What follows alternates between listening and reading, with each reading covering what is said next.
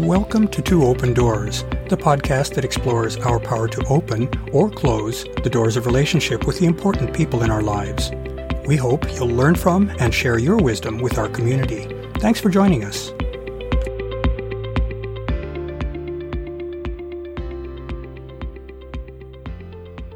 As adults, we make decisions that shape our lives. We have the opportunity to choose actions and a life path that suits our goals and our needs.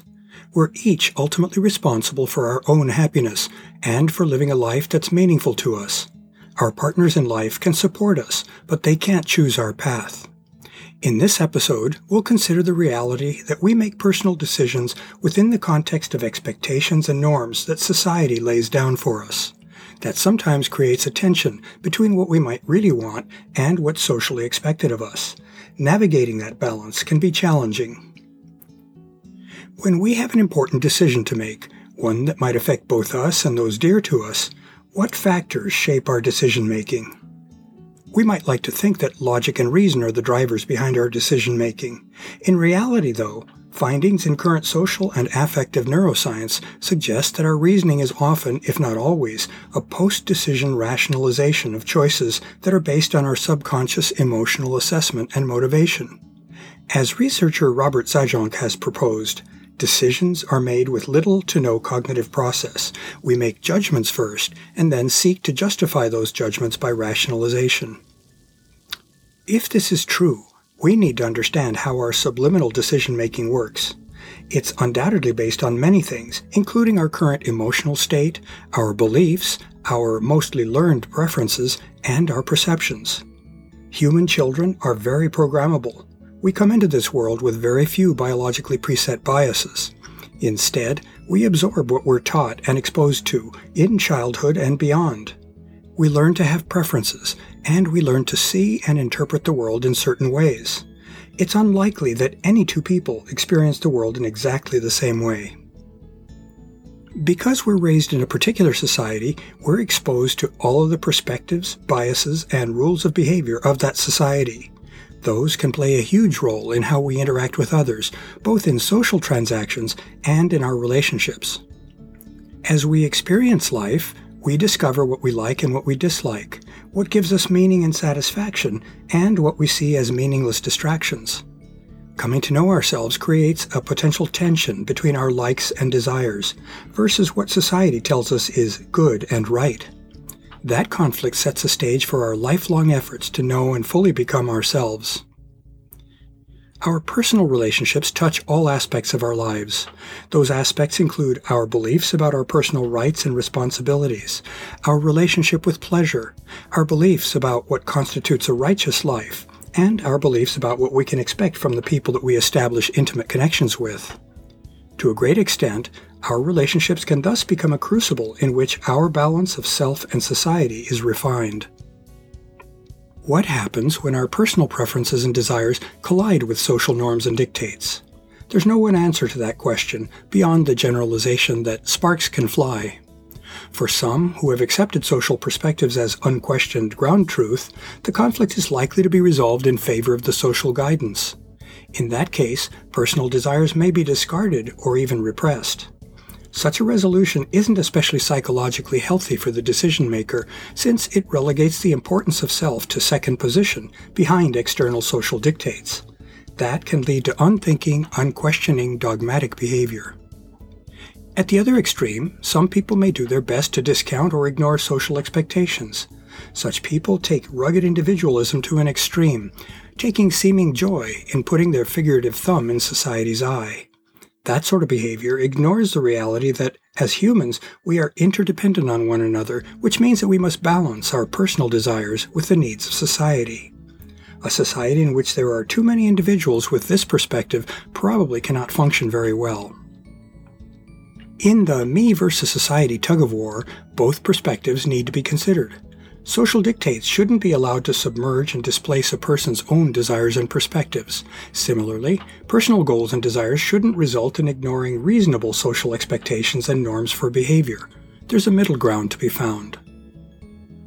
As we've noted in many prior episodes, self-knowledge is a prerequisite for keeping oneself on a sound path through life.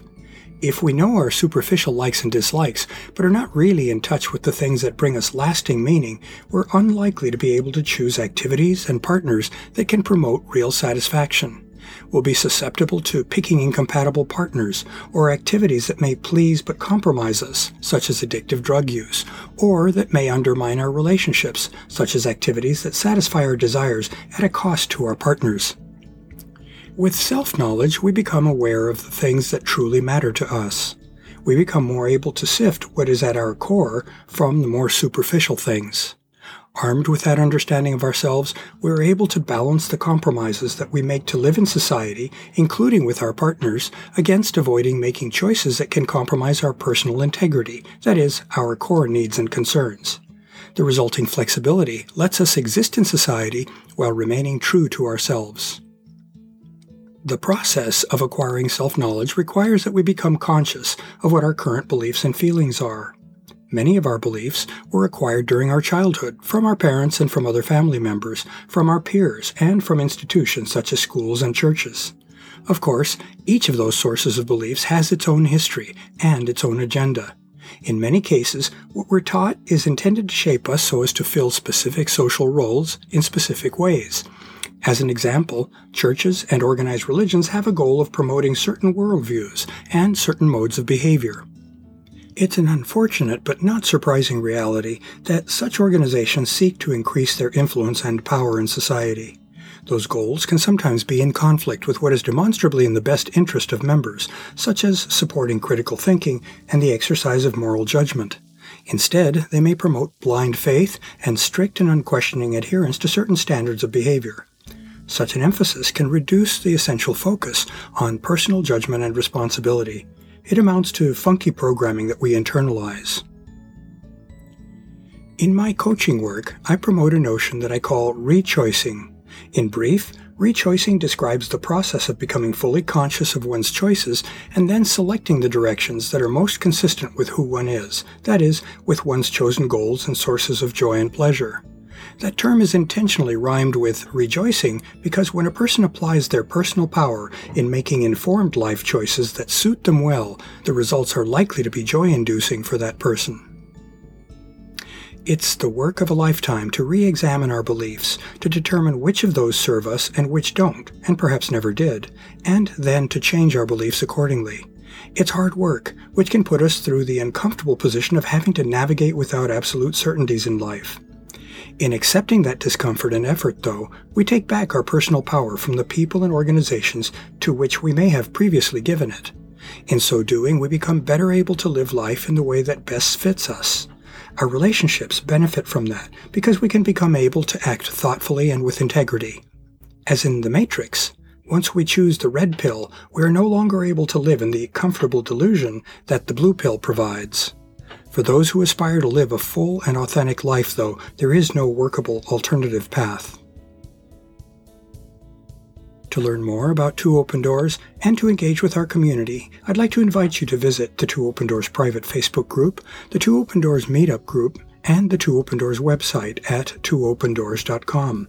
I also invite you to contact me directly by writing to me at Claude, C-L-A-U-D-E, at twoopendoors.com. I'd love to hear from you, and I'll use your inputs to guide my work on future blog posts and podcast episodes. Thanks for visiting Two Open Doors.